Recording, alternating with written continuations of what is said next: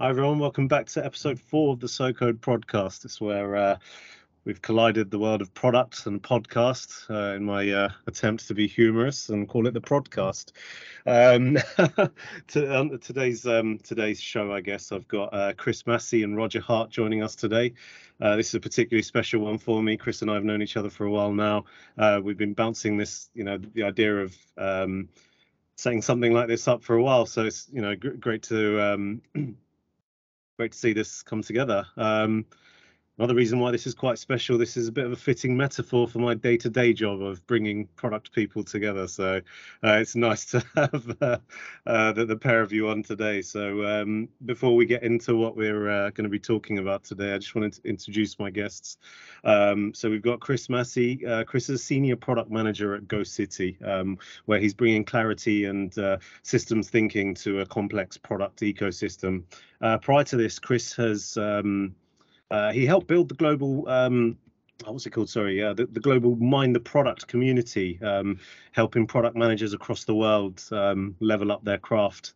So Chris, you're no stranger to public speaking, I take it. No, I've done. I mean, I don't do the. I haven't done it very often on video, but I do enjoy getting up in front of people and kind of sharing stories and kind of telling the stories is a good way to force myself to think through the lessons that I learned along the way, actually. And it's a really good conversation to have there and to hear other people then come back to me and share their stories about similar things. And it's a great way to learn, I've always found. So just get out and kind of put yourself out there if you can. That's it. Yeah, I've seen some of Chris's material is available through his LinkedIn. I'll be including all the links to both Roger and Chris's profiles. So please feel free to reach out to anyone who has any further questions prior to this podcast. And also we have Roger Hart. So Roger's a senior product manager at Microsoft, trying to help make the Internet of Things more secure right now. So he's focused on product strategy and making sure development teams understand customer needs. I don't know how much you can share with us today, Roger, but what would you like to add to that around what you're working on? Yeah, sure. No, I can talk a little bit about it, being a bit coy because I'm mostly working on the next version of the product, which isn't released yet. But yeah, we make something called Azure Sphere, which is a sort of chip to cloud full stack offering to help you secure IoT products and services. So you've got a sort of customized, secure operating system, a bunch of cloud services that handle update, and just all of the juicy security goodness that helps keep your devices healthy and functional and stops someone putting your toaster on a botnet. Well, you'll be pleased to know there isn't a Q&A session at the end of this, so there won't be any inquisitive questions coming your way about, right, what's happening next? But I might ask you after the call, actually, so we'll see. I'm not promising anything. I normally think I'm joking when I said that, and then I read an article the other day. Someone is doing an IoT toaster. If there's a thing, someone will put internet in it. I came across when I first got into product recruitment, one of the first articles or first podcasts I watched included an IoT salt shaker. I don't know if either of you have.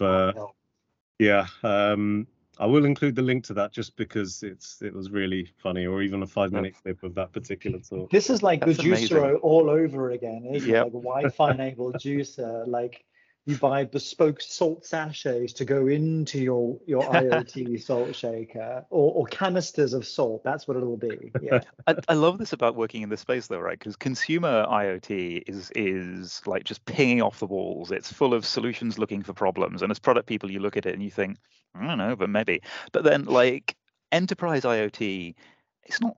I mean, we still call it IoT, but it's instrumentation and actuation and efficiency and kind of making things a bit greener. And it's automation. It's just all of that standard stuff that happens to have had maybe some of the processing pushed towards the edge or the telemetry added or a bit more cloud connection. It's the wonderful other side of a slightly deranged coin. Before we jump into today's topic, I just wanted to ask you both, actually, one of the topics that I've been speaking to everyone about and I always find quite fascinating is your journey into product. how did you become a product manager? So I don't know who wants to go first, but Roger should go first because he made the jump first. So I mean, didn't I we both? I watched it happen. And I was there for the therapy afterwards. Yeah, I mean, we sort of both ended up. Chris and I worked together at a company called Redgate, which makes, among other things, database software. And we worked on one of the other things. We worked on some tools for .NET developers. And at the time, we were both working in product marketing. I'd come into product marketing from technical communications, from actually working in a bookshop for a couple of years. Did my degrees in English literature, but I've always been a massive nerd. So I ended up being a technical writer for a few years and bootstrapped my way into marketing through content strategy and various things. So I was working as a product marketer on .NET Reflector at Redgate, and we were quite an autonomous business unit, and we had quite a few problems. One of them was not really understanding our value to our customers. We didn't have a clear handle on, and I say customers is a slightly dicey one for people that know the history of that product, but there was just so much discovery work to do and so much customer understanding, which then bled into product direction. So very much a sort of on-the-job learning of what it took to lead a product. Like the remit was marketing, but the work we ended up doing, I would say both of us actually, Chris, was product management. Both of us were feeding in from different directions. So like between us, we more or less made a functional product manager. But yeah, I think you were coming at it from the very much the kind of the marketing strategy perspective, and I was coming in from the community relationship perspective. And indeed, after that, I went straight into developer relations, still within Redgate, and then that kind of exposed me to an awful lot of more product organizations.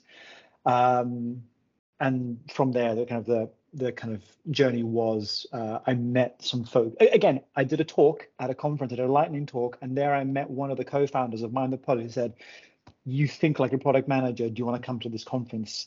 Sure. Eventually, they actually hired me eventually a year after that to kind of bring the marketing and community work that I'd done for Redgate with the product thinking into Mind the Product. And there were four of us to start with. And so I kind of transitioned into product within that. And for me, that was semi-intentional because I figured if I want to learn this craft, the best way is to put myself smack bang in the middle of that network and absorb from as much around me as possible, see all these different perspectives. So going into that community that was explicitly trying to level up product managers, that's like, they can level up me with it. And so that was a very intentional journey on my part. And yeah, that was it. Basically, I broke into it and built a phenomenal network of people who are sort of passionate about the craft and about teaching others and about learning. And again, that's a great environment to be in. And it's a huge privilege for me. I recognize that absolutely. But it genuinely started from saying, sure, why not? And doing a lightning talk. That's literally where it started. So indeed, if anyone else is watching this and a bit nervous about it, like the lo-fi lightning talk will yield some startling results. And do I remember rightly, Chris, that you your like sort of pre-tech sector background was also humanities, right? Like you weren't an engineer. No, actually not. I was a philosopher at university and massive nerd. I used to build websites for artists. I basically read the Learn HTML in 24 Hours books. Yeah. I think we all remember those. And like Dreamweaver and Fireworks, that was my first toys in there. And I used to build some websites with tables. I'm so sorry. It was the 90s. We all did it. It was. We all tried it. We all experimented with tables. Exactly. We've all done it. It's like those horribly cut jeans that the young people are wearing again now. So yes, yeah, indeed. I was humanities, massive nerd. Worked in a restaurant for a while in the kitchen. Went to uni, came back. Sure, Redgate looks like a great place to work. The culture of Redgate brought me in, and suddenly I'm in technology. Yeah. Go. A great bit of advice there, and it just goes to show. I mean, I speak to product managers daily, day in, day out, and everyone comes from a very different background. You've got the engineers that have moved into it, you've got marketing, various other elements. So it's one of those roles that I think no matter what walk of life you come from, you can bring value to, and I think companies more and more so recognize that in terms of where can this individual bring value to our organization and what we're trying to do. I think the irony here is that, again, it's like, well, what problem are you solving as a product manager? I think, like, you don't have to be able to code. You don't have to be able to design per se, right? It's about how you think. It's about how you synthesize information. For me, I look at my degree, I think, well, philosophy actually led me this way really well, because as a philosopher, what I would do when I was studying was take a complex idea, break it apart to figure out how it worked, and then put it back together again and go and debate it. Like, that's just product management in a different context. I'm imagining that literary analysis is not dissimilar. It's so like every similar. Like when you look at it, it's about a way of thinking more than anything. And I think different backgrounds bring really valuable texture and nuance to that. So I think it's problematic because with breaking into anything, so much of that is about, you've got to have some experience before people take you seriously about getting into it. And that's a really problematic journey to make, because you can't just like do a course. Well, you can do a course, and there's great courses out there, and they teach you the fundamentals that you can then use. But in the one sense, it's tricky to do. On the other hand, it's open to everyone, which is, I think, a really interesting thing if they think in the right way. So many of the best product managers I've worked with are bootstrapped into the role. Like the team I ran at my last organization, Savanta, had a great time there. One of the product managers there, the company did technology for market research and also did market research. And so, it's related, right? Market research is deeply related to product management. But yeah, one of the team there had bootstrapped his way in as like sort of graduate researcher and got more interested in the technology and brought all of that to bear, and just had exactly the right way of thinking, was already sort of thinking like a product manager. And we sort of stole him for our team, basically. Doing great. Yeah, I think I know exactly who you're talking about, and that's funnily enough.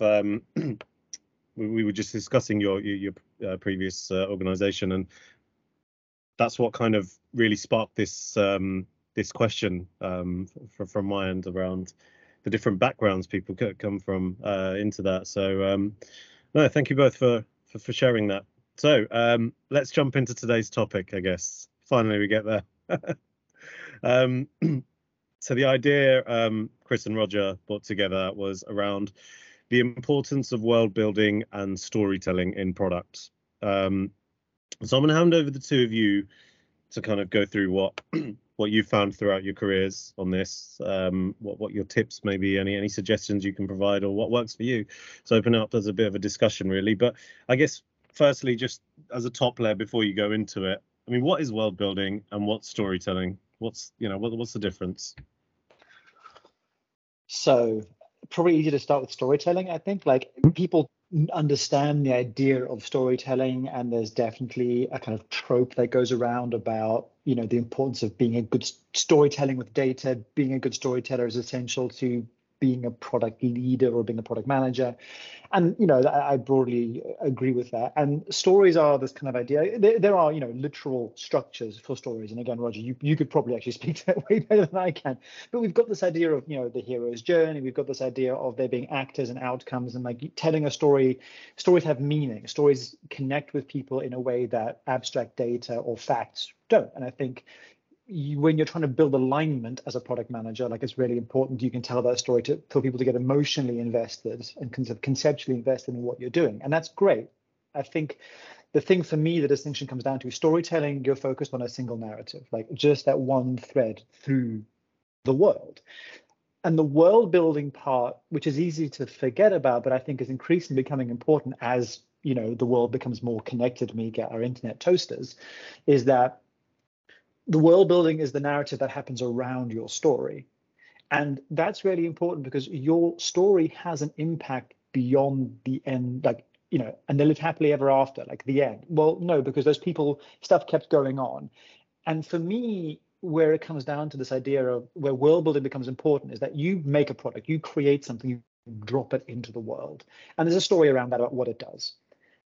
And the thing is, because of the way the world is, like, that has ripple effects that move out from the thing that you built. And good world building is the process of starting to understand, well, what happens if this exists? What happens if this happens? What are the second order consequences of that?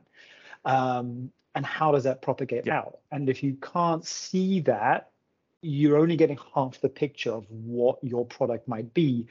and you're potentially missing out on strategic advantages that you might have or knock-on consequences that you might have. And I think that for me, when it comes to world building and storytelling, is like that the single narrative and everything that wraps around that narrative. And that's kind of why I think it matters in product.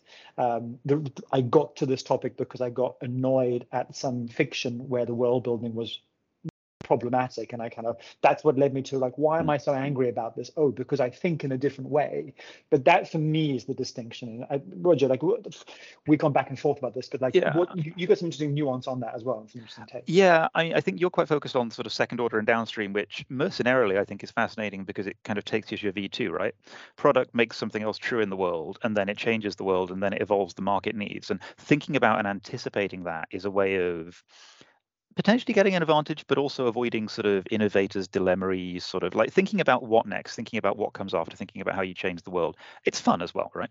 But upstream, world building is also a part of storytelling. It's what makes things feel real. And something that I've really learned over the last couple of years, because my go-to, like if you ask me to kind of articulate something, will be to talk or to write you a couple of paragraphs. And often that totally fails to land, right? So I've had to sort of, often our principles are something we do, not who we are. And I've had to teach myself to behave differently. I had the opportunity to work with lots of really good designers, user experience designers. And one thing I found is that when you build a bit more world around your kind of narrative story, when you have like some high fidelity mock-ups of, and we could call them North Stars, but actually you can get a bit more detailed than that. When you have something that's just a bit more reified, it's much more compelling as a way of telling a story, and it makes people start to ask their own second order questions. So can I click that? What happens if I do that? Well, okay, that's great, but can it do, you start to explore the yes and stuff a little bit more if your world is a bit more built. So I think it's good for intellectual hygiene, intellectual discipline. I also think it's good for making your storytelling more powerful. Yeah, and I can also just flag that as the two arts kids, the humanities kids on the call, like I understood what you meant when you said reified, to make real, just to flag that. Sorry, yes. From the Latin, raise things, literally to make a thing out of. But I think user personas are a great example of that, right? Like to build a meaningful persona, like you don't just kind of say like, this is, you are thinking about how does this person exist outside of our product so that we can build something that is meaningful to them.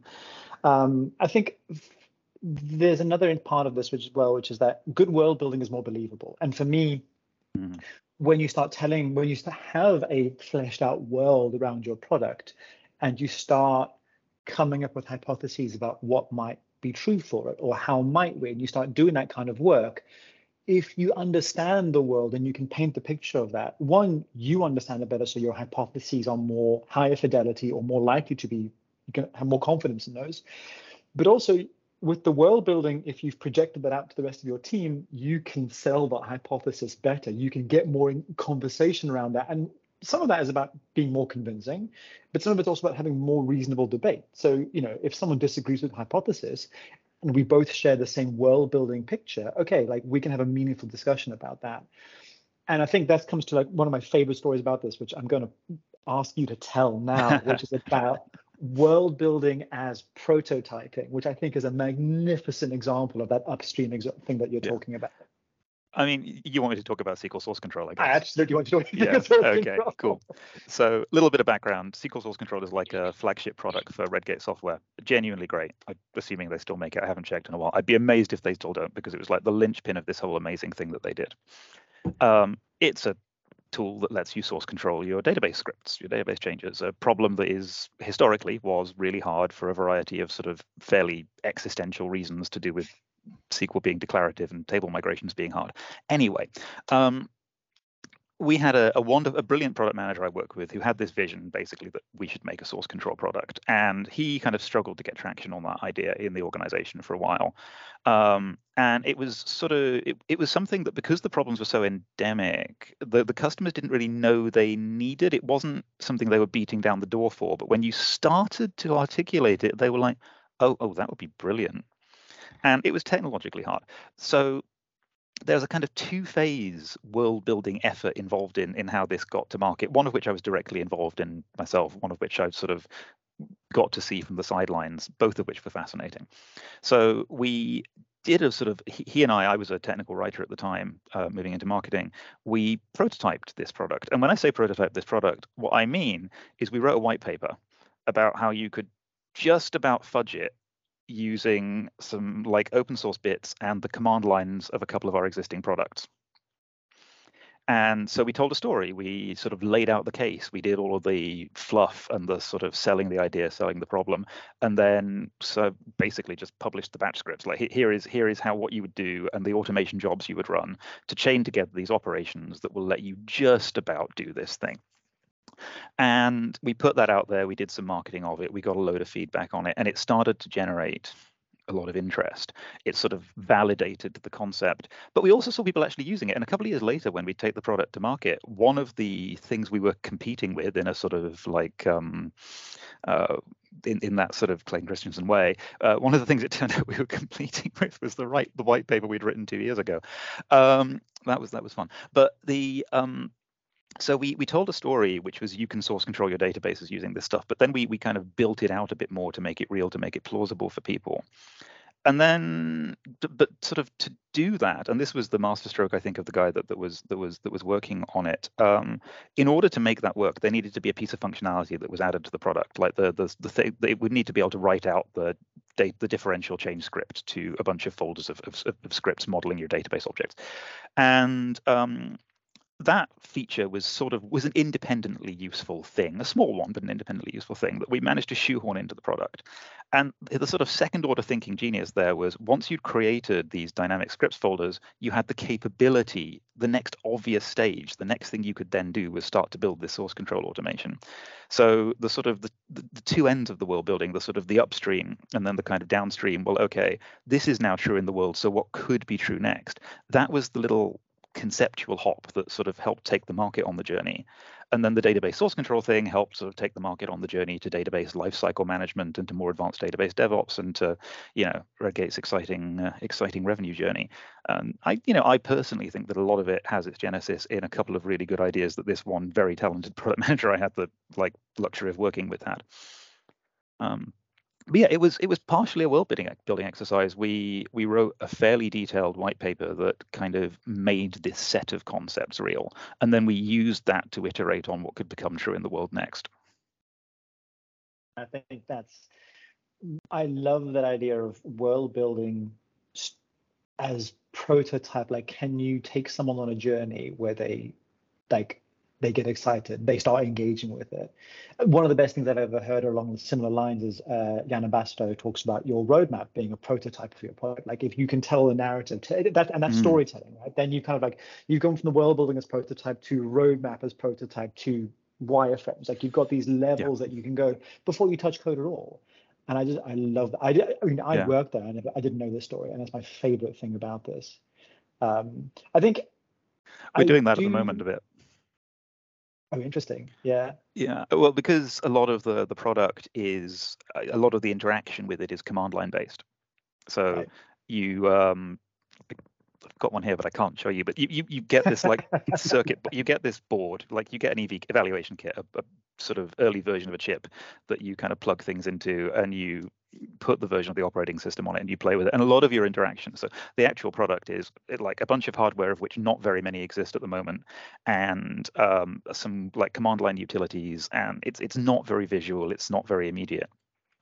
So in order to get feedback and in order to explain it to people, in order to effectively user test it at this high level of altitude we're at, where we can't ship someone a dev board, not just for a research call, and we can't necessarily get them all set up and using the thing. Our sort of the story we're telling is, yes, we tell them what it does and there are some bullet points, but we're actually using architecture diagrams, basically, like fairly simplified architecture diagrams and sort of slide-based sort of user experiences, maybe little snippets of what the command line interactions might be, and having to kind of assemble those in such a way that people can give meaningful feedback. And it's really hard, because the whole thing is quite abstract, but you've got to sort of do what you can to make it real. Yeah, I think the risk with something like this is that you could very easily be accused. Certainly, I could imagine, like, is this just is this semantic navel gazing, right? Are we just like saying world building when we just mean market research, right? And maybe we are, but I think there's a difference, right? I think the difference is about the interconnectedness of the bits of information we're finding, right? Because like I can go and find some stats, I can do some competitor analysis, and I can give you information. And I think the distinction is about tying that together into a coherent world where if you change something here, it has a consequence here, whether that's upstream or downstream. Yep. To your point earlier, like, I think that's the distinction. And I've not seen any frameworks about this or anything. I think it's thus far, it's, you know, it's very much it's about a way of thinking it through. I think I was wondering about like our experiences through this and like how storytelling in a startup might be different from storytelling in a business, in an enterprise. So my last role was at a kind of large, sizable, not Microsoft size, but a sizable, you know, a little 6,000 person organization. And there's no room in there for storytelling that doesn't have data underneath it. Yeah. That was really interesting, is that in the smaller team where everyone is kind of impassioned and kind of believes the stories already, you can go a long way with just the narrative.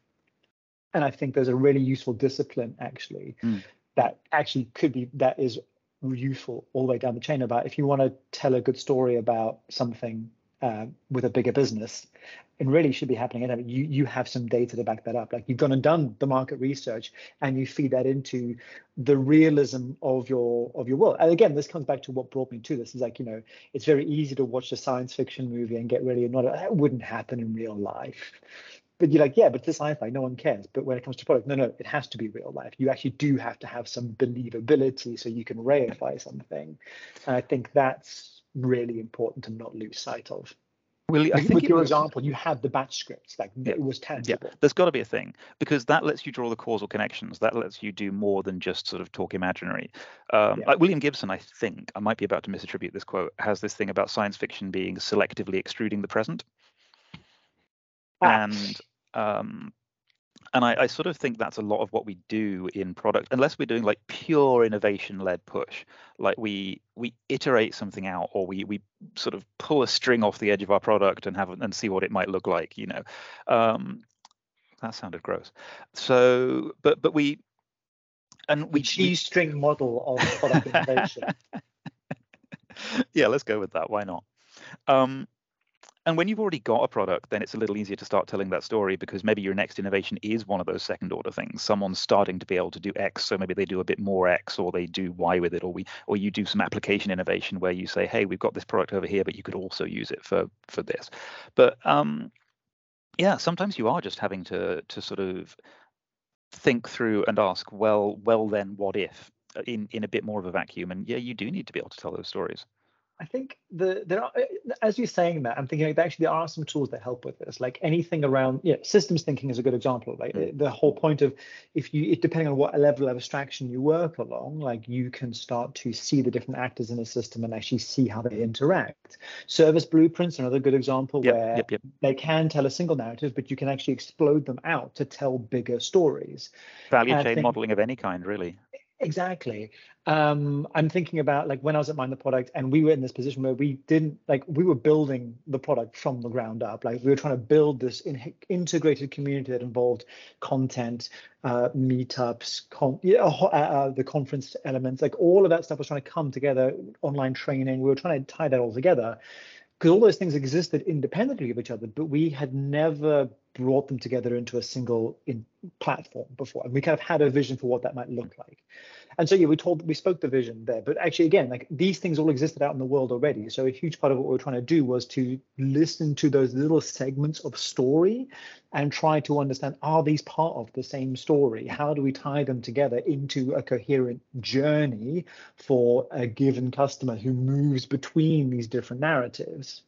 And that was a real challenge because we were coming from, we were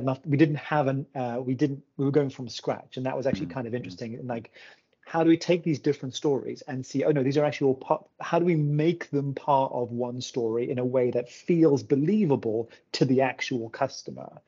And that was like, it took us a while to get to that point. But once we had a narrative that, oh yeah, okay, and then I'll do this, and then like, oh yeah, and people getting excited about that narrative, okay, now we're closing in on a coherent proposition for the product. And we didn't like we were building stuff before then, but we were optimizing those individuals. We didn't start tying things together until we were confident that we had that excitement of how it would bind together. Have you seen that? You probably have. It's fairly iconic. The Disney product estate diagram. No. It's from, I want to say it's from the 60s, but I'm probably getting that wrong. I will look it up after this. But it's like a sort of almost hand-drawn or draftsman-drawn, like value chain map of the Disney product estate, we might say now.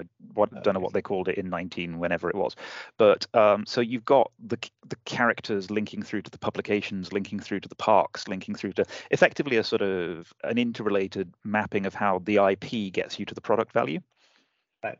And so they started thinking incredibly holistically about what sat downstream of Mickey Mouse, right? Like, you know, what you put Mickey Mouse in the world, what follows from there? It's sweet capitalism. Basically, sorry, I was about to go off on one about the Nolan Batman films, but maybe we'll get to that later.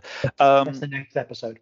But yeah, it's a really interesting way of kind of modeling what you've got, how it interlinks, and what it then implies about what you can have next. Kind of visualizing your entire estate and drawing those connections. Visualizing is really important. I think whenever I go somewhere, what I'm finding that in my role here at Go City is that there's a huge amount. This is scale up. We're about 170 people, and we're kind of like really aggressively starting to grow. And there's so much. We saw this at Redgate, I think, to a different degree. But we had someone who's, if I remember, we had someone whose job literally tried to tackle this, which was so much communication and information is tribal. And actually getting information out of people's heads into a format that everyone can see and understand it's a hard problem, right? It's not solved. Well, there was literally someone at Redgate whose job it became to try and solve communications, which was a hell of a task. Personally, I'm a very visual thinker. One of the things I found incredibly powerful is starting to have a conversation with people and starting to, like, say, let's get some post-it notes or a Miro board or whatever and say, okay, let's start to map out this journey. Okay, and so how does this connect to their journey over there? And you start to draw those connections. And the visual mapping is really interesting because it's about having world building only works if everyone can understand the world. Like if I come and talk to someone on the finance team who's like really into some really niche stuff, I don't understand their world, so I can't tell a story. I can't understand their story. And like good world building has to be at a level that everyone can understand the story. And I think that's another key thing about the distinction between world building and storytelling is that world building has to cross, has to kind of cross the whole organization in a way that storytelling doesn't necessarily have to that same level.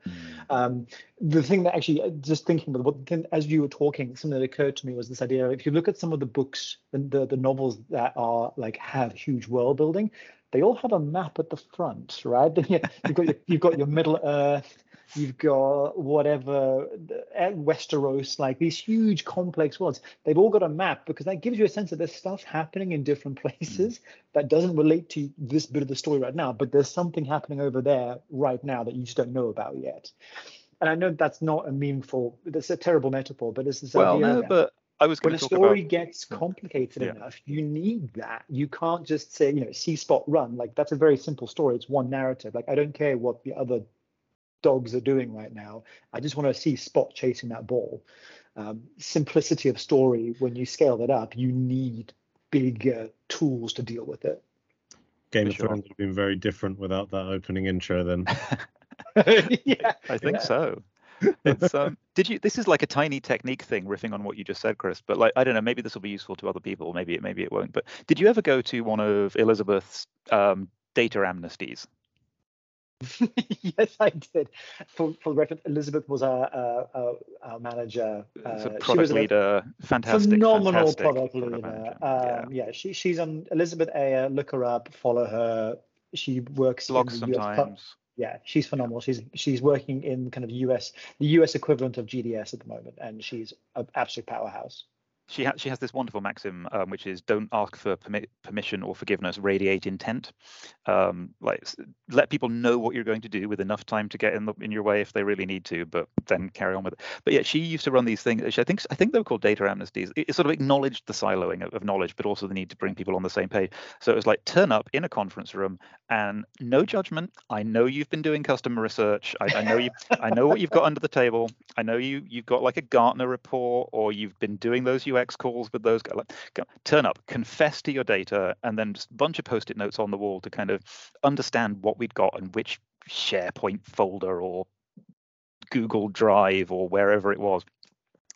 And it was fun and it was a bit daft, but it also helped people understand kind of the knowledge and the connections and the things that we knew and the things that we didn't know. And especially in an organization that's growing fast, where you might be having scaling challenges, I would say do a data amnesty. Yeah. Just on that, actually, just to touch on a point, Chris, that you brought up earlier around, startups and scale up, and how, it's going to be different in that environment compared to an enterprise environment. I mean, question for both of you. You've worked in a variety of different companies as product managers. What's the main difference that you guys have encountered regarding this in the organizations you've worked with? Is there any trends that you think you see more of it somewhere, less of it somewhere else? What? I'm going to be controversial and say it's super cultural. So like, I've worked in startup, scale up, and like what by any definition you have to call a megacorp. And that glib thing about London being a lot of little villages, and it sounds sickening the first time someone says it to you, and then you realize it's actually true. Like I worked in a 300 person non-profit that I won't name, and 300 was about the size of Redgate, which was a sort of scale up. Redgate was super nimble, had an amazing culture, was super flexible. This 300-ish person non-profit behaved like the bogeyman version that you might imagine Microsoft to be. Like, it had that incredibly stodgy enterprise culture with lots of obstructive process. And it was weird because the people were all fantastic and super smart. Like, you want to see something be less than the sum of its parts, go and work at Redacted. But anyway, it's super cultural. Like, you can turn a 300 person organization into something that feels like a lumbering bear moth. The experience I'm having on the Azure Sphere team at Microsoft is way more like a startup, and we're not that small of an organization, and we're embedded in quite a large one. Like, it's super cultural. It's super subjective, I think. Product maturity counts for a lot, mind. Like, I think a more mature product is maybe likely to have. Yeah, I think I believe that. I think I believe that product maturity is more a factor than organization scale. Mm-hmm. I agree with that. And when we say maturity, I'm going to talk about product process maturity, not the like a legacy product is a very mature I meant product life cycle, but yeah. Well, it's interesting because like I've worked on something which was I guess I see that, right? But I've seen both sides of that, where you have a product that is, it needs to stop, right? It is no longer doing what it needs to do, and it needs to be brought in and sunset.